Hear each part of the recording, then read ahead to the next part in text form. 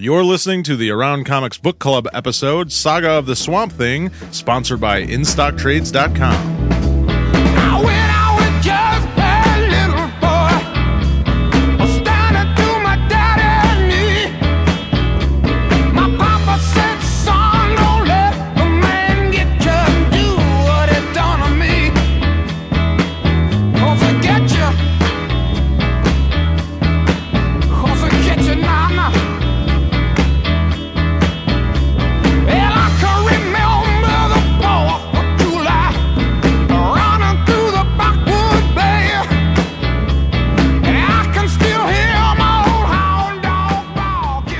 From Chicago, this is Around Comics, the comic culture podcast, where each week our revolving panel of guests talk about everything in and around the world of comic books and comics culture. And Around Comics is recorded at Dark Tower Comics and Collectibles, located at 4835 Northwestern Avenue in Chicago. If you are in the area, drop on by. Hey there, folks. Christopher Niesman here, and this is a different kind of episode for us. It is not one of our regular weekly episodes. I lied to you. You son of a bitch. This is one of our book club episodes, and we are talking about Alan Moore's Saga of the Swamp Thing, Volume 1. Saga of the Swamp Thing. God, it's like Sean Connery does Alan Moore by Sal. This is swamps. About every month or 6 weeks or so, we pick a book and then we go home and we read it, and then we come back and we talk about it, and that's what this episode is. And this one was picked by and this book. One.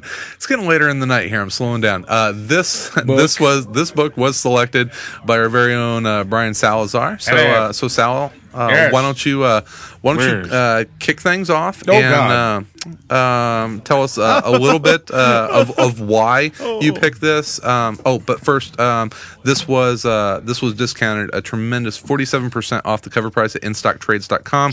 If you would like to go and pick this up, I think that you can still grab this for 47% off if you run to your computer right now. And thank you for InStock Trades for sponsoring our book club selection. And we will have a new selection at the end of this episode. So stick around for details for that. So Sal, why Saga of the Swamp Thing? Well, I picked it because one, it just came out. Yeah. it hadn't been released in this format in a big collected hardcover thing. So, and I hadn't read it before. I didn't read it when it first came out. You never read? I had never. It was not even in trade. I had never read Moore's Swamp Thing. God, you're a Moore junkie too. I know, and it's really like the only work of his that not the only thing I haven't ever read, but it was one of the major ones that I had never read, and I really am kind of glad that I hadn't read it like when it first came out, or even when I was younger, because I don't think I would have really appreciated it for what it was. And this collection is pretty. Yes, it's very nice collection, hardcover collection. It's nice on the paper. It's on the nice paper that I like, the sort of newsprint, almost replica newsprint kind of stuff. But if I'm remembering my facts correctly, this was Alan Moore's first work for DC.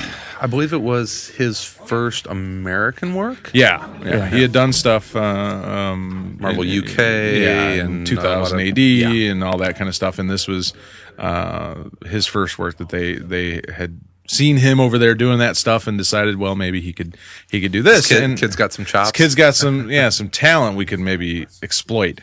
And and I gotta say, man, thinking about it, reading it, and sort of thinking about it in context of when it came out, it was like 84 or something like that. Not even a little late. 82, 87, I thought. Oh, it was earlier 80s. Anyway, it was pre-crisis. Was it? Okay. Yeah, because Swamp Thing shows up during the crisis. There's eventually a tie-in issue with the 82. 1982. Yeah. Okay, 82.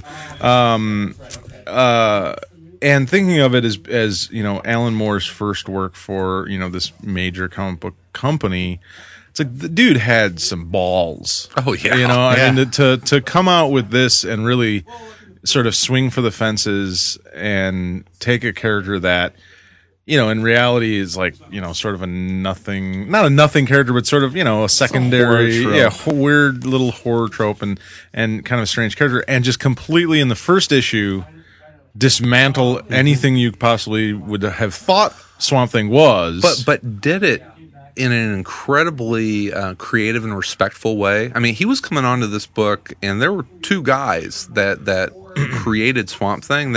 These are not just fly by night creators. Yeah. Len Wein and Bernie Wrightson. Right. I mean, that's pretty. And I honestly, I didn't know that Swamp Thing, its origin was like 1972. Yeah, I didn't been know around for a long time. Yeah, 10 years. And so for him to come in and just sort of, completely redesign the character. Basically. Yeah, if you're not familiar, what he did was Swamp Thing previously had been like, Alec Holland was turned into a swamp monster, right? In an explosion, he was a biochemist or a biologist, something like that. and Moore pretty much said no, it's a thing that thought it was Alec Holland. He was just a plant creature that was created. He was a plant creature that thought it had the memories of Alec Holland and thought that it was him, and in reality it's not. It's this plant creature, and really very quickly, takes it apart and puts it back together, and the issue that his first issue, he killed Swamp Thing. Yeah, he kills the swamp. Kills it all. Kills the creature off. And then, isn't number 20 is that first issue in this one? Mm-hmm. And at the end of it, that was written by Len Wein, and they shoot him at the end, and it's like, he's dead. And right. The first one in this is a Len Wein. Yeah, it's a Len Wein. Anatomy Lesson is the first Alan Moore. So it's like the setup. The Wein sets it up for Moore to be like. This is written by Alan Moore. Written by Issue Alan Moore. 20 is is Alan it? Moore. Yes. I thought Len Wein had something to do with it. He was the editor. Oh, okay, he was the editor. Okay. Yeah. So at least they were pretty conscious to let Len Wein kind of help put a bow on the story that he and I believe if you read the foreword by Len Wein, the foreword in this collection is by him. He talks about sort of the evolution of it from the very beginning of it, and then it sort of went away, and then he was doing other stuff, and then they had the idea of bringing the character back, and I think Len actually picked Alan Moore. He was involved in picking Alan Moore to bring him back and write it and everything. So after the first 19 issues or whatever that they had done, but another thing that people may want to be aware of, or maybe didn't even know, that these were DC proper. This was there was no Vertigo whenever this was written, and it's been folded into Vertigo. After it was already published. This Swamp Thing kind of spawned Vertigo.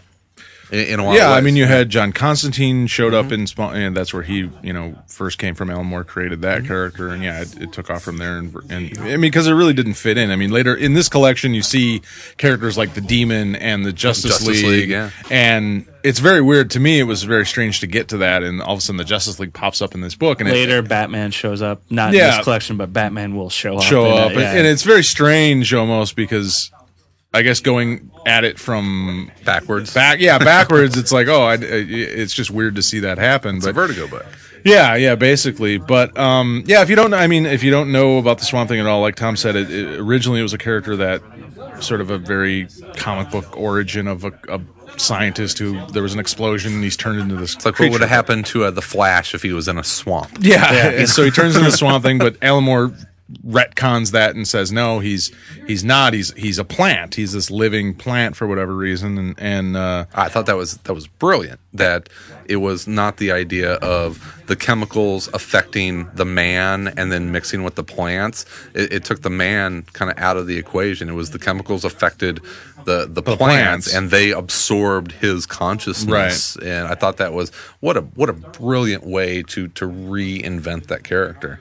But like Tom said, in the first issue, they shoot and kill him, and he is then collected up by this guy, this corporation, basically industrialist. Industrialist, and he puts him in cold storage to examine him or whatever, and he that's the second issue, the anatomy lesson, which everybody always talks about that issue, and it's a phenomenal issue. That's a great Saul Bass homage. The sort of logo of that issue. And this is probably my second favorite issue in the book, but the industrious, and I can't remember his name, the guy that captures the Swamp Thing or whatever, he hires a character called the Floronic Man, who is also a botanist or biologist or whatever the fuck, but he also happens to be, and do you know, Tom, was he a character? He was a character before this, right? Jason Woodrow. Jason Woodrow, he was the Floronic Man before this, so he brings in this character to sort of study the Swamp Thing, and as we find out later on, Woodrow is fascinated by the Swamp Thing, and he's a sort of plant-based well, it's like Swamp Thing is sort of like the pinnacle of what Woodrow wants to be. He wants to be. Yeah, he wants to be. He wants to leave his humanity behind, and it's really an interesting. Throughout the first, 5 or 6 issues of this, maybe even 7, you have this sort of paradox between Swamp Thing coming to terms with the fact that he has no humanity, that he's not human, he never was human, and then you have the Floronic Man who on the opposite side of it is trying to get rid of his humanity and become what the Swamp Thing is, which is a plant god kind of, or in touch with what Alan Moore comes up with as the green, which is sort of nature. Yep. Whatever, the earth, the planet, all that kind of stuff. Yeah, the green. And so you sort of follow these two things along, these two characters along. In the second issue, the Floronic Man decides to sort of backstab his employer, and accidentally he releases the Swamp Thing because everyone thinks he's dead, but he's not. He's just frozen. He's cold. If you can't kill him because he's not alive technically, but in fucking over his boss, basically he accidentally defrosts the Swamp Thing and lets him go. And this issue is just a beautiful homage to sort of old time horror stories. I mean, it's set up with precision of that twist ending of how the Woodrow is telling you this whole story as you're going along. He's narrating the issue of him being hired, and it has a very Hitchcock feel to it, where he's the whole time he's gonna what he's gonna do, and he's just sort of telling you what's going on or what happened before this moment that he basically kills this industrialist. Almost accidentally, but and it's a phenomenally written issue, and once again from a guy that hadn't really done that much up until that point in comics, and to come in and do that, his second issue ever for DC is just so impressive. I mean, it's a modern classic, as it was written. I also love the title of the first issue. It was called Loose Ends. Loose Ends, and tie it up. Yeah. Yep, absolutely. You talked about Swamp Thing and realizing that he wasn't human, and as the story goes on, we start to learn that being human maybe isn't as important as your humanity, and Woodrow or the Floronic Man is trying to completely abandon his humanity. He wants to join the green, right? And then we see that overlap and flip back at the end of the story, where Swamp Thing finds that he does have a place in the world, and kind of in a weird way kind of rediscovers his humanity that way, where the Floronic Man, it comes to terms with his existence. His place. His existence, And where the Floronic Man is at the very end, he's grasping desperately to get his humanity back, or the pretense of it, of his humanity to save his own sort of skin. And it becomes and skin is a huge theme in this with him, and he really just kind of turns into a character that's pitied by the Justice League. Yeah, there's that scene of Superman putting his cape on around his shoulders, and they're walking him off. But going back to the anatomy lesson, which I think is just a perfectly titled issue, because in it you have more dissecting who the Swamp Thing is, what he is, and this is where he retcons, the origin of the Swamp Thing, and you find out that he's not Alec Holland. And he's a plant. He's purely a plant. He does this great thing of like Woodrow's examining him. He's doing a what do you call it? An autopsy. An autopsy. Sorry, on the Swamp Thing, and as he's learning things, you're learning things of like he's got lungs, but they're not real lungs. They're made out of fibers, plant fibers, and stuff like that. They couldn't actually function. His heart isn't real. Yeah. It's all this sort of. It's kind of like building a person out of Legos. It's an affectation. Yeah. Exactly. Yeah. It's an affectation of what humanity is. It's what the plant thought he was. There's supposed to be. There's supposed to be a heart here. Right. There's supposed to be a brain. There's supposed to be, and he goes through all these things and shows us. And at the same time, Moore is dissecting the mythology of the Swamp Thing and saying, he's not what you thought he was anymore. He's something else. He's something different. So that's why it's just a phenomenal issue. I love the revelation whenever they exhume his wife's body, because they're trying to find out what the chemicals did to Alec Holland that turned him into the Swamp Thing, and so they exhume her body because she was there, and around the chemicals they assume that there would be something affecting her, and that's sort of you realize. It's like, wait, it didn't affect tissue. Him. It doesn't affect. It had nothing to do with it. Him. Couldn't affect human tissue. It couldn't affect. It affected the plants. Right. Yeah. Another thing in this issue was then once the Swamp Thing wakes up, and he kills this industrialist, and he gets out and everything. The next issue is a lot of these dream sequences. The Swamp Thing is sort of he's pulled back from reality, and he has gone back to the swamp now, and he's become a plant. I mean, he's solely a plant. He's rooted himself. There's this phenomenal full page spread of him in the swamp, just grown into the rest of the plants there, and it's just gorgeous how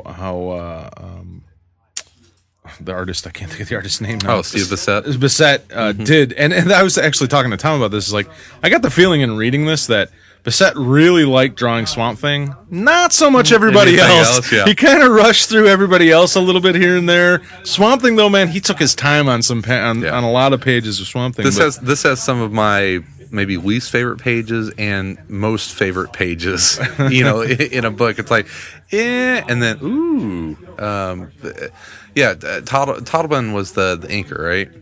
Yes. Yeah. I mean, there's these great scenes of the Swamp Thing, in the earth and just, meshing with the rest of the plant life, and basically,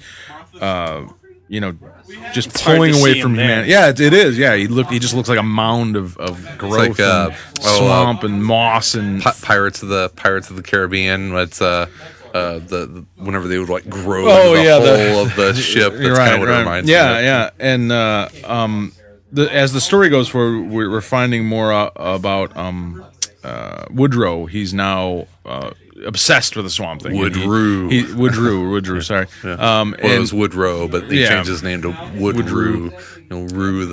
Rue the vegetation. And he's now sort of like camped out in the swamp, and he's still trying to examine the Swamp Thing and figure out how to become more like him, and he's assuming that he can somehow use this for his own advantage, for his, to turn into what he wants to be. But at the same time, you're dealing with these dream sequences of what the Swamp Thing is going through. I guess just sort of his dreams, or since he's not human, he's not. It's hard to say what he's going. I think he's completely. But it's memories, and he's completely detached himself from his humanity, and he's being absorbed into the earth, and it is almost kind of like this acid dream of but I thought they were really effective. I thought that a lot of times dream sequences to me don't work all that well. They seem to be too like too abstract or ethereal. Yeah, they don't actually.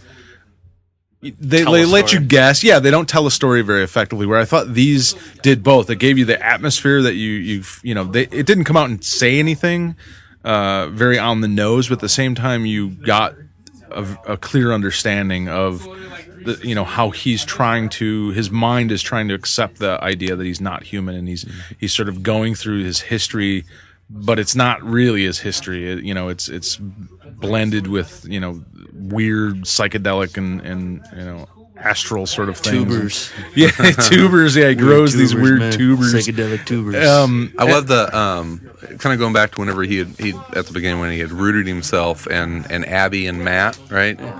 They find him in the swamp, and it's not like Swamp Thing was like a handsome, strapping man before this happened. Right. He was always Swamp Thing. He was always the swamp creature, but it's gone to a new level. And Abby is horrified because there are bugs crawling in and out of his body, and she still sees him as human. She thinks him as a deformed man or something, and he's got stuff crawling in him, but he's not. And that's another effective tool by Moore of telling us that he's not human anymore. He's not. Abby. Because I haven't read the first 19 issues of this. I don't know. I mean, Abby is just that character that I don't know how is she. What's the relationship between them? Do you guys know? I don't remember off the top of my head. But she's just sort of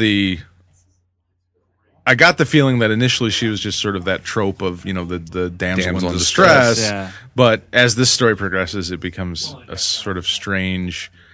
She has a fascination with Swamp Thing, and she finds it gets stranger. Yes, it gets stranger and stranger, and she finds like the humanity in him that she can't find in Matt, her own. I mean, there's really you feel that there is a romance between the two of them in a lot of ways. There's a lot of frolicking and walking in the swamp and playing in the water and that kind of stuff between them, and even between other characters. So I don't think I've ever read a book where there's more of the main character just like walking in swamp. Like nothing else just going on, just like him walking. But for some reason it fits because it gives it that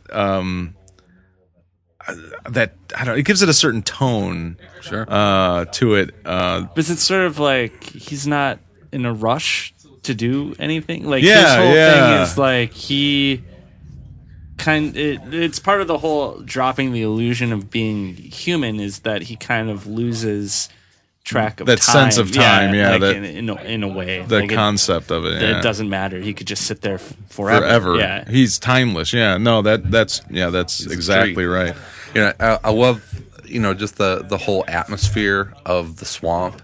And if you look at a swamp, it is absolutely alive. That there is every square inch of a swamp has life on it or in it, from the microbiological level to the huge trees, but it's mysterious and it's extremely atmospheric, and I think that Moore and Bissett use that to such great effect in this that there are creepy moments that are framed by the swamp, but there are these moments of extreme livelihood and brightness and beauty and. Yeah, but it's always with this backdrop of mystery to it, and what might just be below the surface. Sure, the Swamp Thing could have like flowers bloom from him, when he chooses to. Like it's not like it doesn't have to be like gross swamp. Like that's not the only limitation to.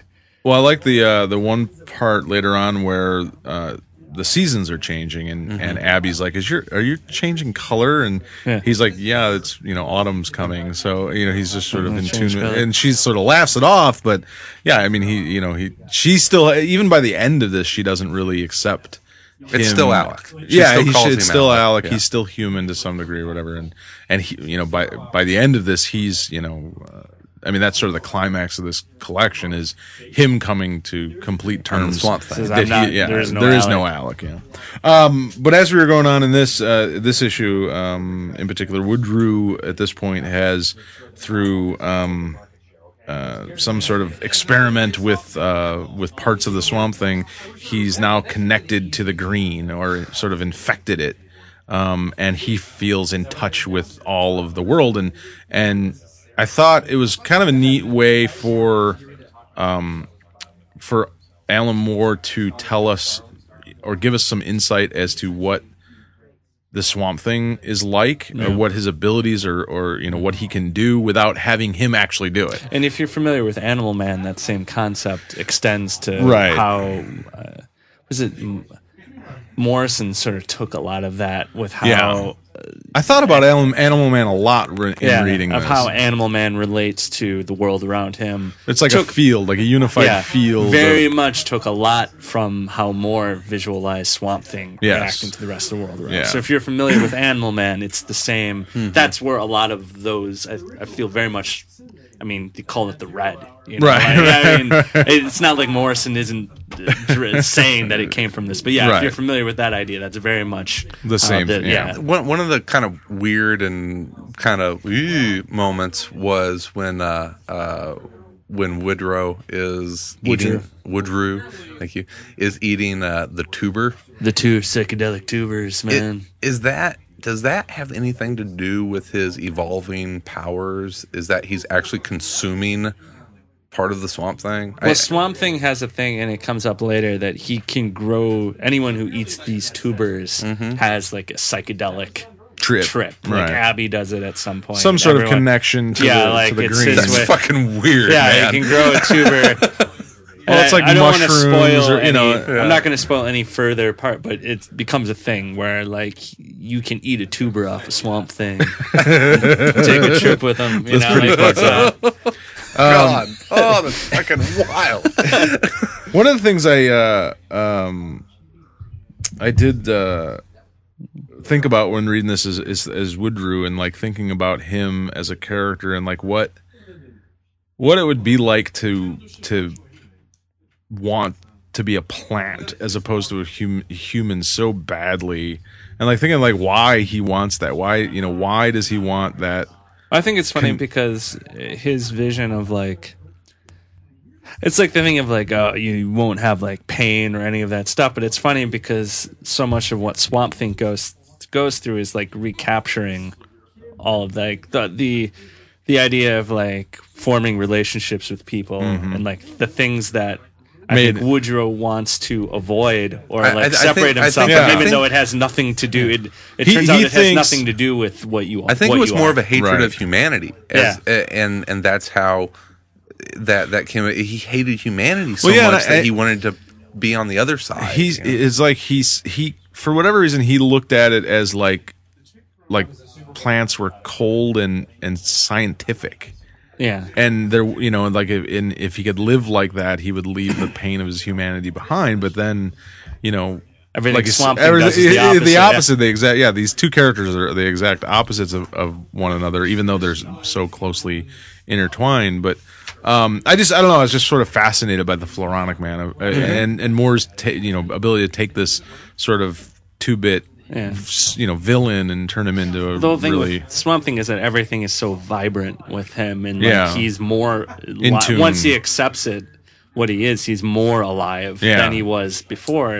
Like in all the ways that Woodrue wants to avoid. Woodrue doesn't want any of this stuff. Probably that Swamp Thing is able to experience. Woodrue thinks that having access to it will give him power or manipulation, but that's not how it works. Swamp Thing looks at it, or how it works, or how.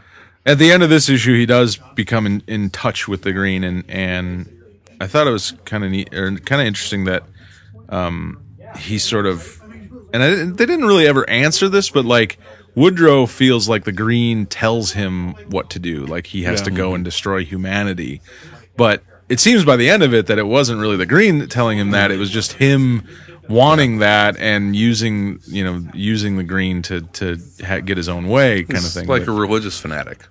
Yeah, sort of. Yeah. Where God told me to do it. Right. So I'm serious. But there is a connection. He does have a connection to the green, and we see later on that that they are the green, whatever it is using him, is powering him, is helping him accomplish these goals. So I thought that was kind of interesting. That I think I don't know. Is it Woodrue? Is it the green? Is it a combination of both? But you can kind of look at the green as a character in and of itself. Like, there's different facets to what it's. Like the idea of like if people weren't around, plants would just overgrow everything. Right. That sort of thing exists. A reality. That's a reality. In the world, and it sort of exists within Swamp Thing, and sort of exists within Woodrue. But Woodrue's such, he wants to overgrow everything because he wants to kill. He hates humanity. So badly. I just always thought of it as kind of like it's all about like the Swamp Thing is more.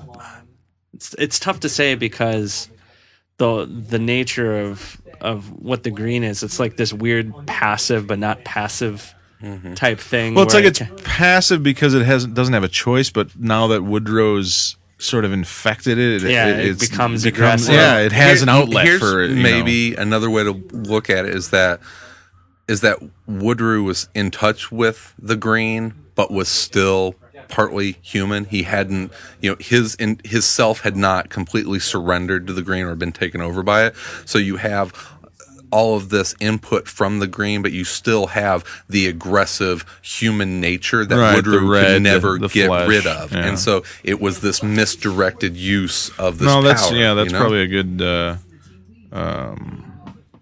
analogy of it. Next issue is Swamp Thing. More Swamp Thing.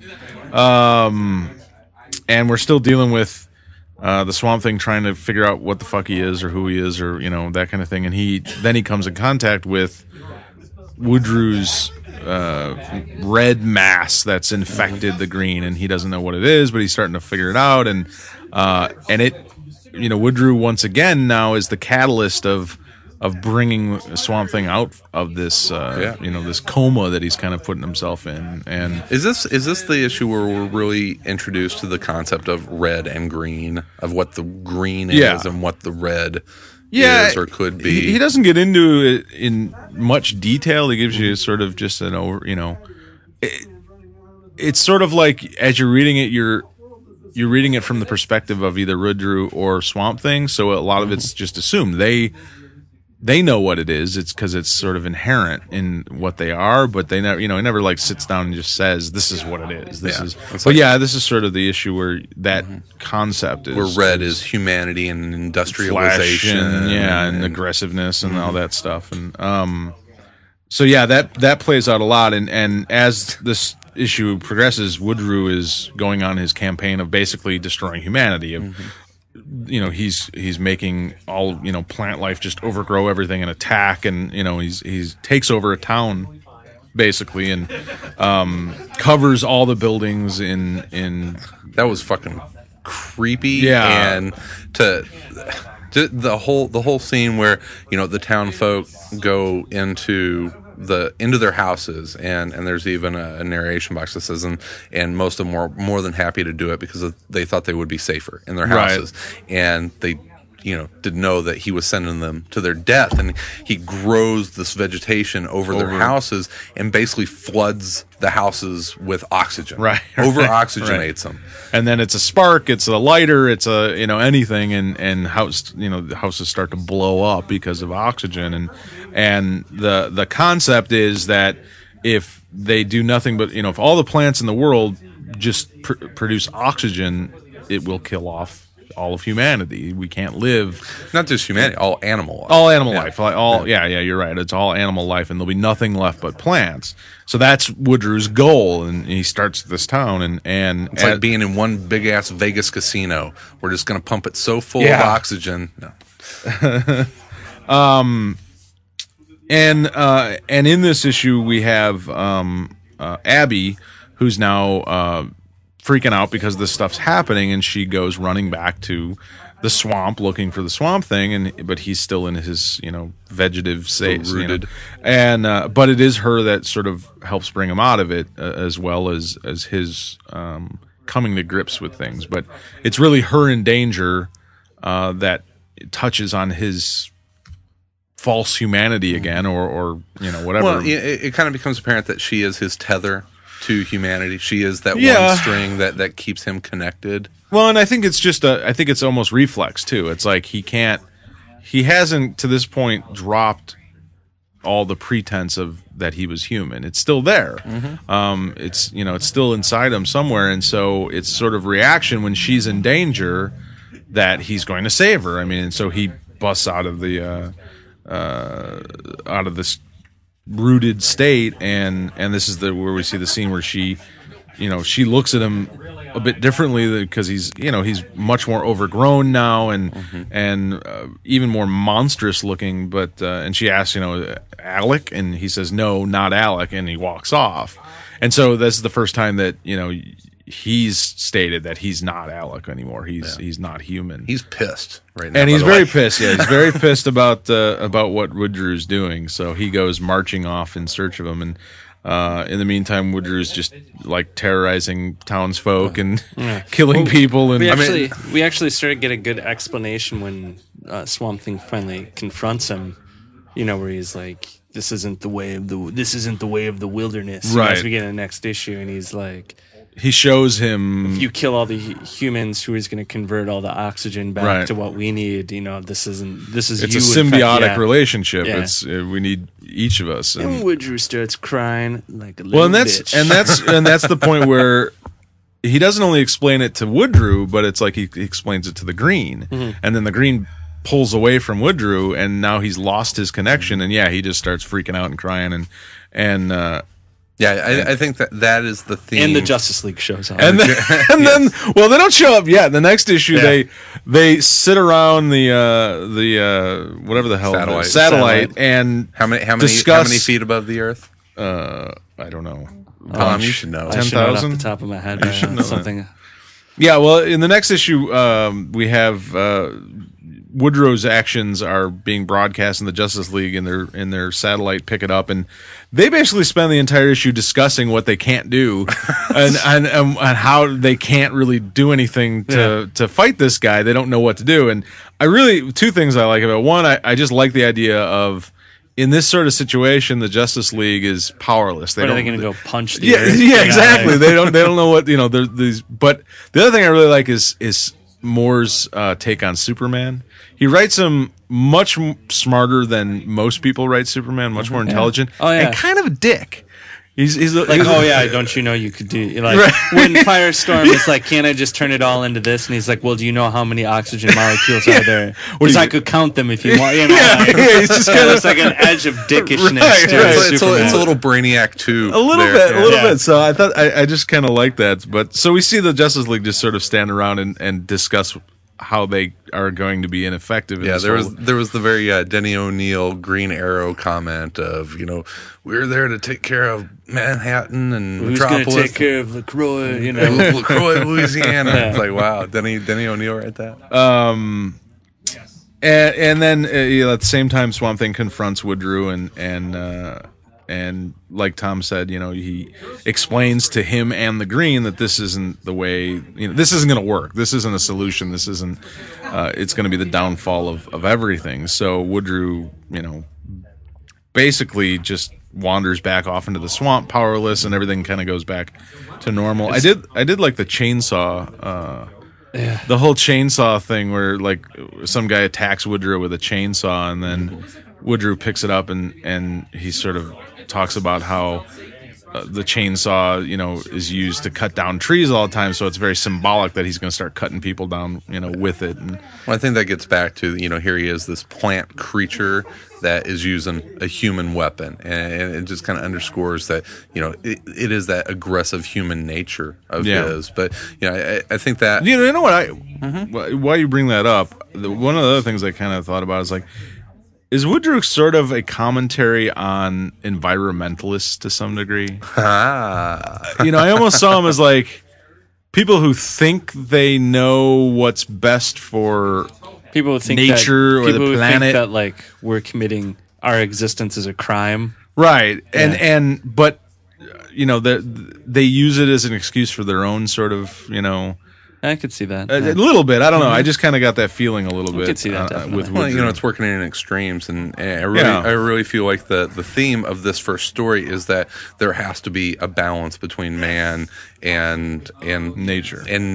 And it was we produce the carbon dioxide that plants breathe, and they give us the oxygen, and without the two, neither one can live. And I really felt like that was the theme of this first arc. Yeah, and that's sort of what Swamp Thing is, this sort of perfect blend. Yeah. He's the purest humanity because it's only like an idealized view, because it's not real. It's just what he like remembers of humanity, and then he's a plant, so he is that perfect balance, kind of. So plant man, Swamp Thing. You just love saying that. Swamp Thing. Swamp Thing. Then you have the great at the end of the issue, Woodrow goes back to his little swamp hut ship thing that he's built, and the Green Lantern and Superman show up when everything's done, and they haven't done anything, and he's trying to put his skin back on. But he uses this paint. What is latex? It's the flexi skin or what? Yeah, I don't know what the skin in a can. It's skin in a can. It's skin in a can. Very fucking Ron Popeil. But at this point, he's become so deformed, and he can't cover up. He used to be able to cover up and look human, and now he can. And Superman and Green Lantern just sort of take pity on him, and they just usher him off. And did they even say Arkham? Like question mark? Yeah. And that plays into a later story. Oh, does it? Yeah. Okay. Floronic Man shows up again. Oh, and there is my favorite page in this collection. The Swamp Thing. It's I think this was done on the cover or redone for the cover of one of the trades that came out. It's him in the swamp with the sun behind him and his arms raised up. Like I said, I mean, there's panels in here with Bissett drawing the Swamp Thing with just gorgeous, amazing detail, and then you get this stuff. And then he draws Firestorm's face. Yeah, exactly. Not so much detail. Yeah, you can tell what he likes to draw and what he doesn't. That is an absolutely beautiful page. Yes, it is. The end of this story arc is Swamp Thing kind of comes to grips with everything, and he just looks at one with the world, and it's a very powerful page. Yeah, he's beautiful. At this point, he's basically come to grips with that he's not human, but there's a certain humanity instilled in him, and you get the feeling that he's a much more powerful character than he once was because of his. And I don't mean powerful in the sense of like... There's nothing holding him back now. He doesn't have to try and reclaim or look for a cure. Right. He is what he is. Yeah, and he can move forward. And that's, Moore's entire goal of this, these first 5 or 6 issues was... Okay, he's free now. Yeah. And I thought this first story arc was great, but it didn't end there. The collection doesn't end there, and then it goes into... the next story arc, which the next issue is probably my favorite issue. It's fucking creepy, dude. Oh, it's extremely creepy. This is where it becomes a horror book again. Yes. And I absolutely love this issue. It's basically about this little demon creature called the Monkey King, who has... and I love this concept, and this could be a story all on its own, but this demon has basically tricked this couple into using a Ouija board and spelling out whatever spell to release him. And then he goes on and kills the family, which then triggers this whole series of events. And this all happened in the past, and we're told this sort of in flashbacks. But the family's killed, and except for their son, who they say is autistic, but I don't know if he was before or they just assume he is autistic after this happens because of the tragic. I don't know. But the son's put into this home for troubled youth, and Abby is going to work at that home. And so this whole series of events happens, but in the beginning of the book, you have this character, this mysterious traveler shows up in town, and he does this fucking freaky, creepy shit. Where he runs into characters and basically tells them that when they're going to die, and it could be in 3 hours, it could be 30 years or whatever. But there's a series of him running into characters and basically telling them their futures, and they're not good futures. Yeah. And as you go through the story, you realize that all this stuff is intertwined. All these events are intertwined in time, and he seems to know it all. And you're not sure about him in the beginning. At first, I didn't know who he was. I didn't realize who he was. And I wasn't sure if he was a good guy, a bad guy, or what the hell he was. You definitely get the feeling that he's a bad guy. Yeah, so, it's like, feel. I'm coming and hell's coming with me. I mean, there's even a passage where it says when he's checking into a hotel, and it says the devil checked in at noon. Yeah. So you assume he's an evil character, and as the story progresses, like I said, Abby is playing in the swamp. She's frolicking in the swamp, playing Jaws with Swamp Thing as he pulls her into the frolicky scene. Yes, it's a very frolicky scene. But as we find out, she goes to work at this school or this home where this boy whose parents were killed, Paul, in the past. And he's an autistic kid, and right off the bat, Moore sets up this kind of creepy, weird, just like, I don't think I could ever work in a place like this. I would have a hard time dealing with it.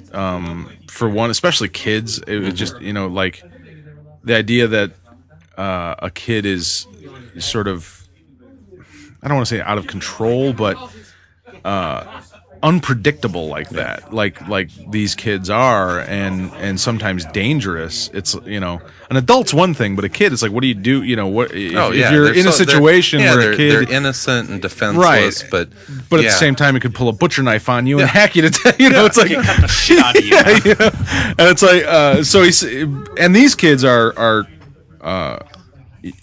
tormented by the Monkey King, and I really felt like this story was incredibly influenced by The Exorcist.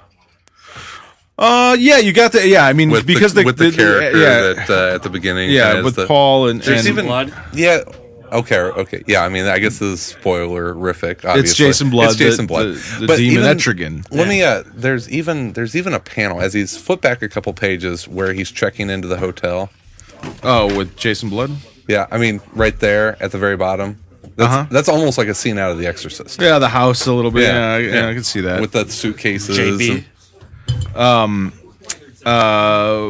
But yeah, he introduces Paul, and Paul's got this weird thing about spelling, which I thought was really fascinating, sort of a double entendre. I kept saying, if you don't spell correctly, the Monkey King will come for you. And when I first read it, I was like, is he talking about spelling a word or spells like magic? Yeah. And it's both, But he shows these pictures that this kid's been drawing, these really fucked up pictures of people getting hacked up and torn apart by the Monkey King. And Abby's like, seen the Monkey King, Sal? No, I haven't run into the Monkey King. Have you seen the Monkey King? Abby's like you. She's like, I don't know if I can do this. Yeah, I mean, I very much felt I was very empathetic of her at that time, because it was like I would have a hard time dealing in that situation. It would be difficult, but and then at the same time you have Abby dealing with Matt, who we haven't really talked about at this point, and I'm assuming this was sort of set up earlier in the series, but Matt, her boyfriend or husband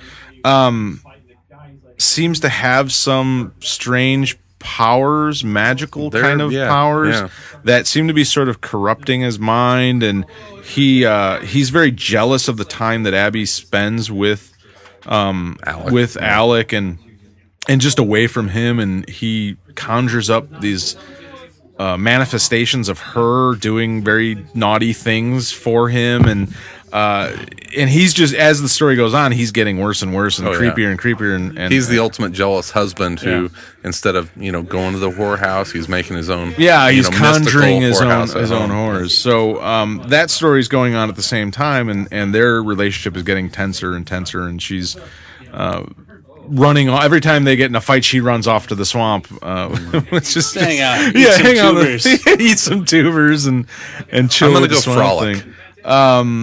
And then as the story progresses a little bit, we find out that the Monkey King is this demon, and the whole Ouija board thing, which, like I said, the whole idea that a demon uses a Ouija board to trick people into releasing him is just awesome. That is a fucking awesome, brilliant idea. Use those Ouija boards. Oh, it's just. I mean, I could just see a movie, a whole series of shit. But I think there was a movie called Ouija Board. Was there? Probably. Don't play it alone. But the Monkey King. Don't play it alone. Don't play it alone. Have you guys ever messed with the Ouija board? Oh yeah, they're pretty. They're pretty Wasn't much fun. else to do in Southern Illinois. Yeah, well, they are freaky. If you're when you're 15 and fucking around with a Ouija board with your friends and they could freak you out. But the Monkey King, we find out, is this demon that, for whatever reason, and I never got a clear understanding of it, but for whatever reason, he's latched on to Alec. Or not Alec, Paul, the kid, and because the Monkey King needs a master, he has to, I guess, have a human master for him to stay in this plane. Realm? Is how I'm understanding. Okay. He has to have.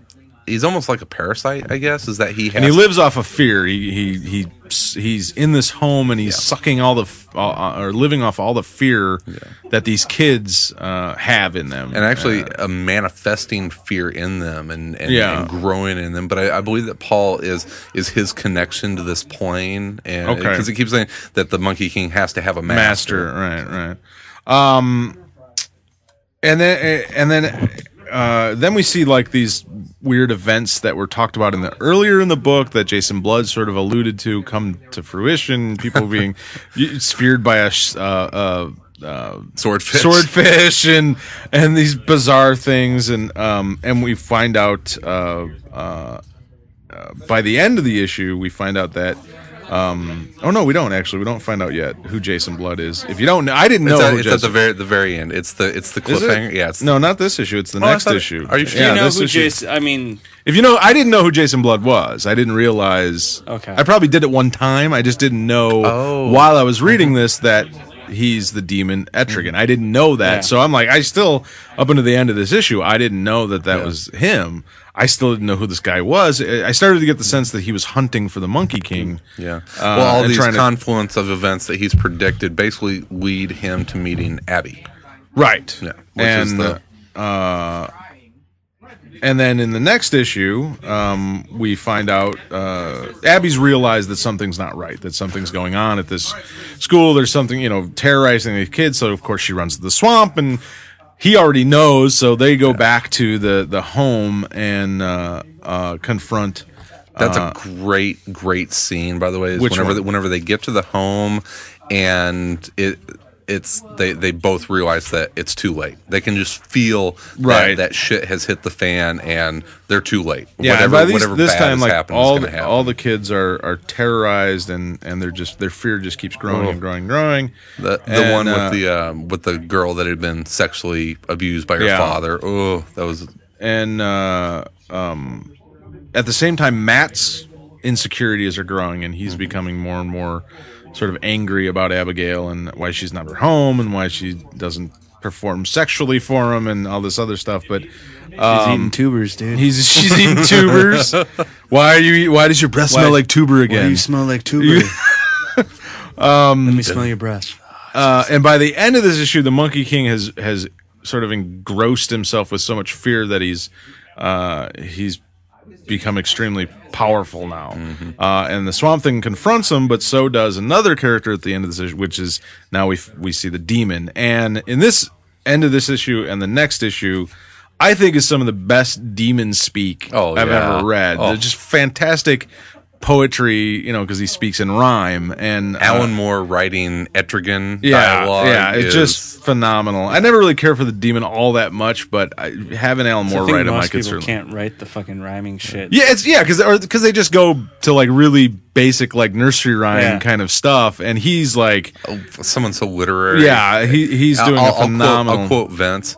That is sex on paper. Yeah, yes, it was really good. And then we have Matt gets in a car accident because he's drinking and he decides he's going to go try and help Abby. He gets in a car accident and he's trapped in this car, which leads to the Monkey King reaching out to him and his fear, because he's this great amount of fear because he's afraid he's going to die in this car. At the same time, the demon and Swamp Thing are fighting the Monkey King, and he's trying to. I didn't quite understand what he was trying to do with Matt.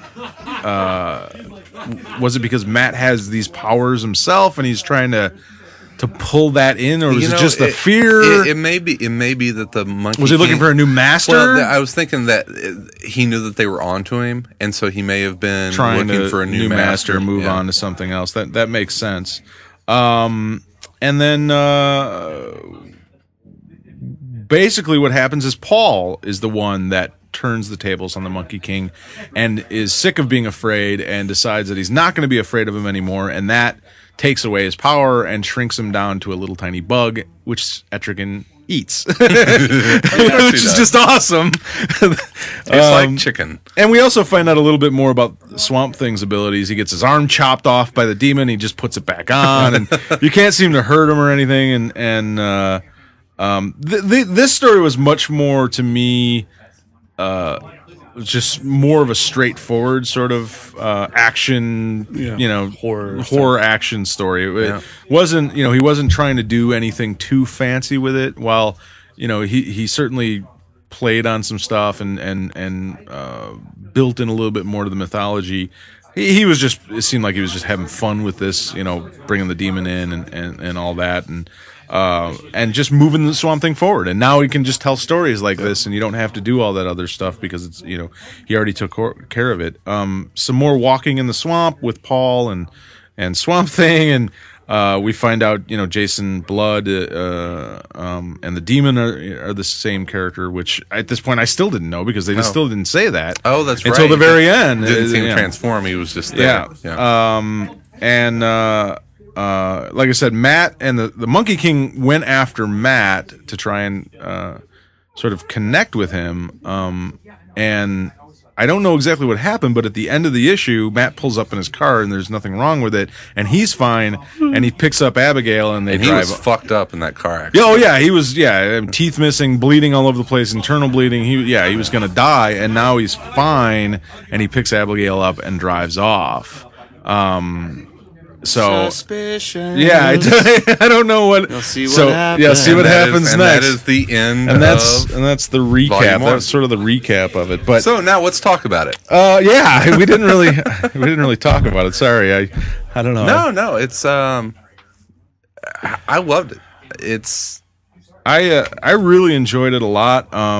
It was certainly certainly a little different Alan Moore. I mean, obviously this is really early stuff of his, while I thought it was, really well done. It's not the same kind of thing of like, Watchmen or V for Vendetta or his more intricate sort of work. This is a bit simpler.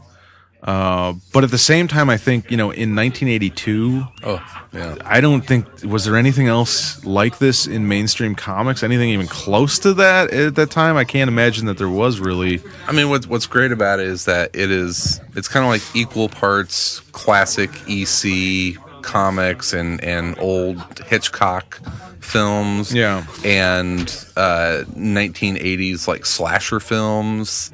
A little bit of that, but then it's also Alan Moore's kind of high concept work of talking about man and nature and with the whole thing with the kids and fear and how fear manifests. So it's got some great high concept stuff, but it's a horror book, but it's just done horror by Moore. Horror by Moore. Yeah. No, absolutely, and I thought it's very unique work because to take a character that is sort of a cheesy superhero at one point in the Marvel or in the DC universe and turn it into so much more than that and so much more interesting of a character and just a completely different sort of vein of anything that was going on. I just thought was like I said, when we first started, it was just ballsy by a guy that hadn't done anything in American comics to that point. And how old would he have been at that point? I mean, he was probably in his 20s, probably. It's just. I mean, you can see why. And did this officially? He's talented. Yeah, he's fucking talented. He's talented. Did this officially become the first subpar movie based on an Alan Moore work? Well, I think the movie was made before, wasn't it? Was it based on Alan Moore stuff? I don't. It probably. I don't know. No, I think it was based on the first. One. Yeah. It still sucked. It still sucked in comparison. Was it Adrian? Yeah. Barbeau with their big tits. I swampy.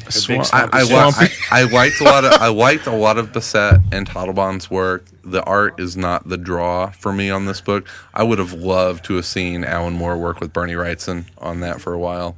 Well, I mean, like I said, I thought Bissett did some amazing stuff with Swamp Thing, and obviously he was much more interested in drawing, or it seemed like he was much more interested in, not so much. But at the same time, I think if you look at some of the panel layouts and stuff that he did, it was pretty original, pretty interesting.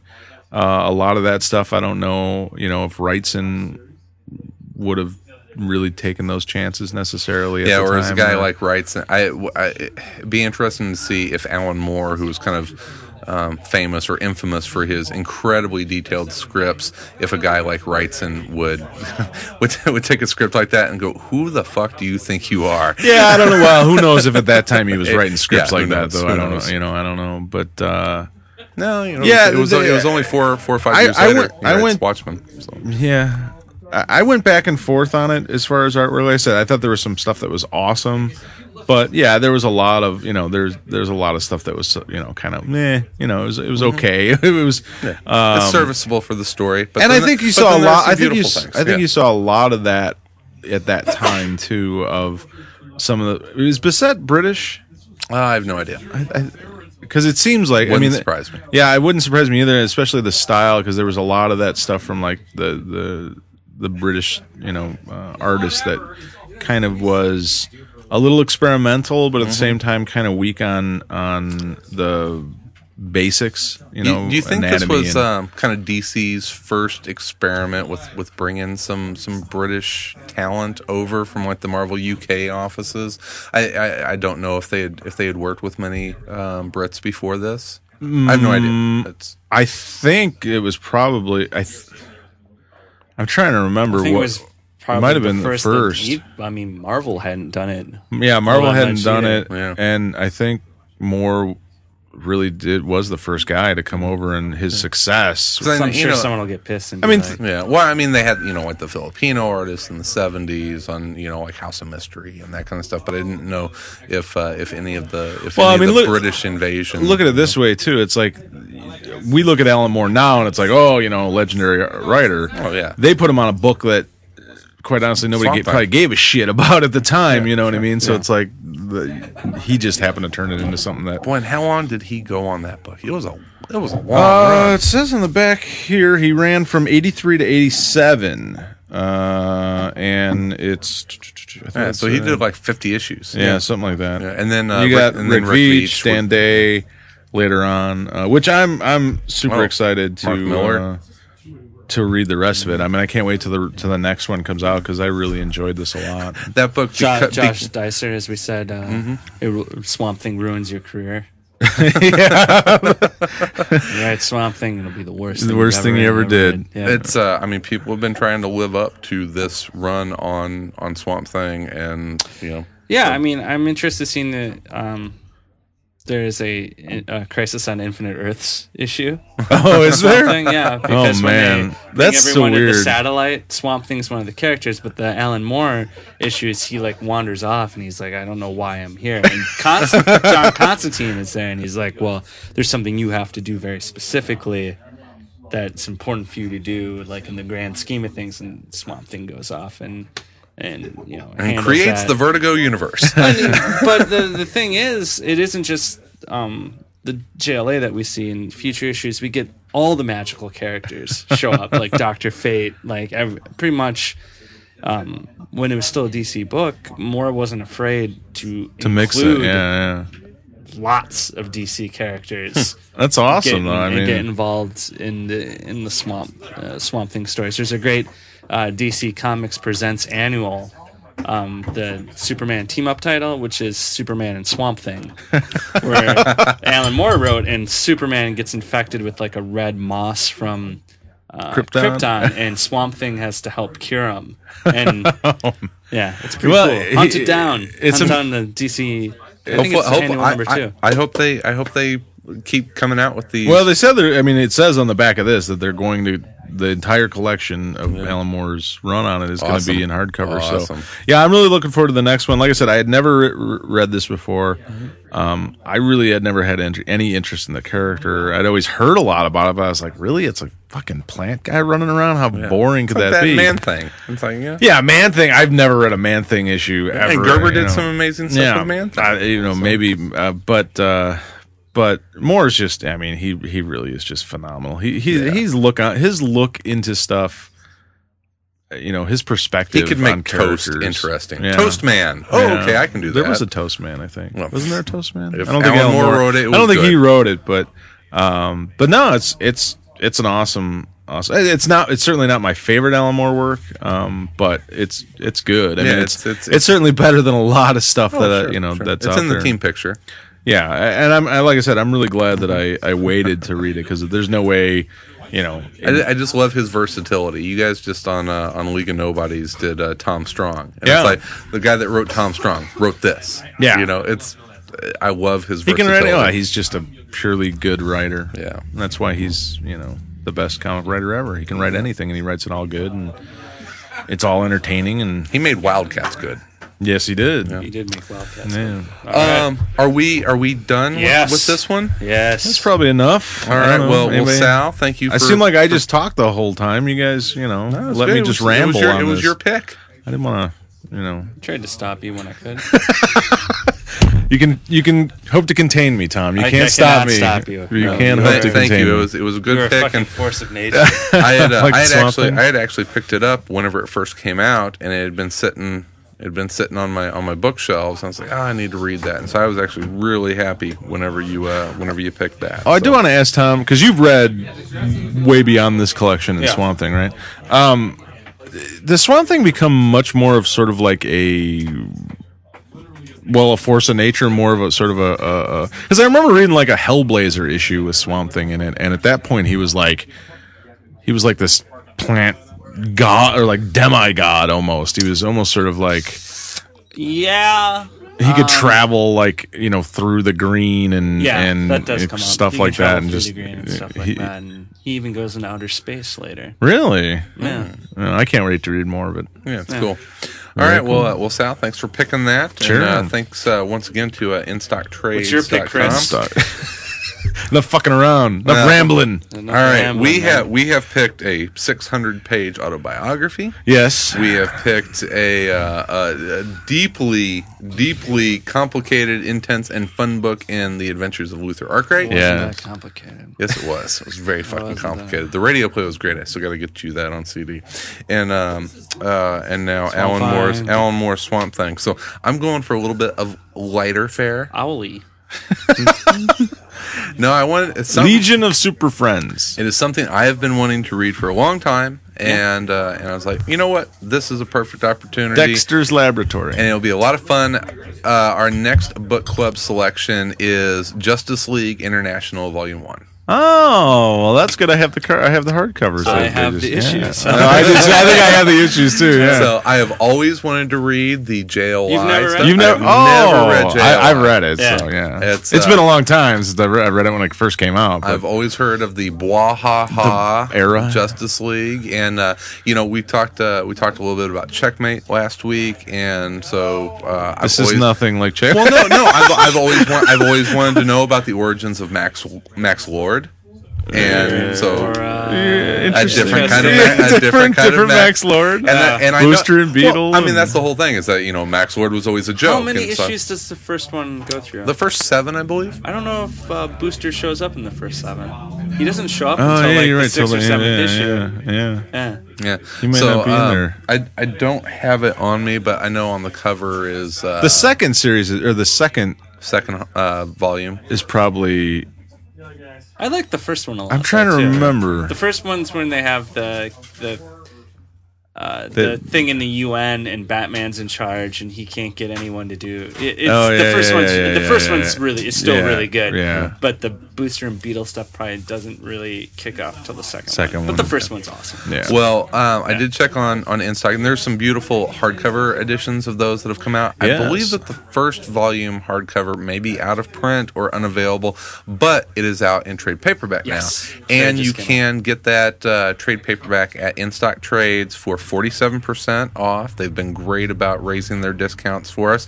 And pick it up $9.50. It's $9. Kevin McGuire doing a monthly book. For the hardcover, No, for the trade. The trade is $9.54, and it is Kevin McGuire art. And it is awesome. Giffen DeMatteis. So it's funny. Yep. So there you go. Funny. That's our next book club. So cool. I have a feeling that we might be able to get through that one fairly quickly. It's 7 issues. Yeah, there's quick reads. There's not a whole lot of delving into JLI. Tom might be able to. I'm going to be interested in what you think of it. Me? Considering you've never read it. Never read. Yeah, as we sit here at an hour and 12 minutes, I don't know if the JLI will be an in-depth. Might be a 20-minute episode. It might be a 20-minute episode. But I've always heard great stuff about it. There's a lot of love for that series. I'm sort of interested because I haven't read it in years, so I'm kind of interested to how it'll read the second time around. Yeah, we'll see, because that's when did that come out, Tom? 87. Okay, so it might date a little bit, but I don't think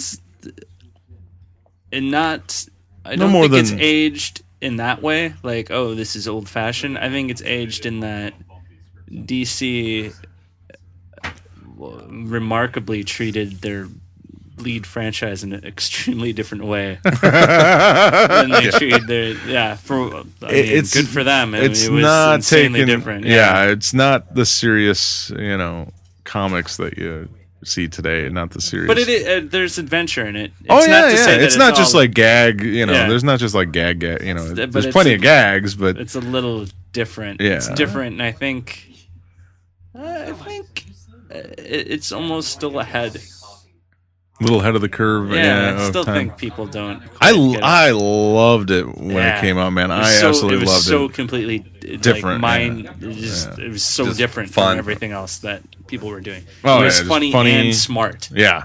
Smart. Yeah. Well, good. I picked a good one. Yeah. All right. Absolutely. Cool. So check that out at InStock Trades. Hope you enjoyed our talk on Swamp Thing. Thanks again, Sal. No problem. And this is coming out at the end of the week. Come back on Monday for a regular.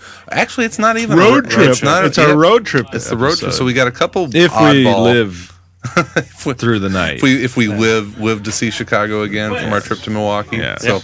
So road trip episode coming out on Monday, and then more weird oddball episodes after that. Who knows? It is a summer of fun here at Around Comics. So check out AroundComics.com, the community section, and all that good stuff. And we will talk to you on Monday. Good night. In the meantime, in between time, we'll be everywhere again. Recording a second episode. Yeah, it was. It took a long time. I'm sorry. I didn't mean to ramble on. I didn't know I didn't know. I wasn't here for the. I wasn't sure what you guys wanted. How you wanted. It was good. I don't know. I just kept talking. Nobody said anything. All right. I give it 3 jam. In between time. Whatever. Around Comics. Around Comics. All right.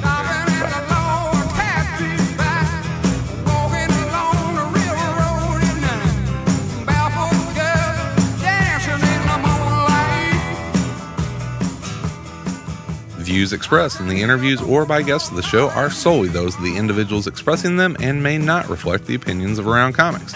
Any reproduction, rebroadcast, or retransmission without the express written consent of Around Comics is strictly prohibited. All content presented in this program is the sole property of Around Comics, and this has been an Around Comics production. Copyright 2009.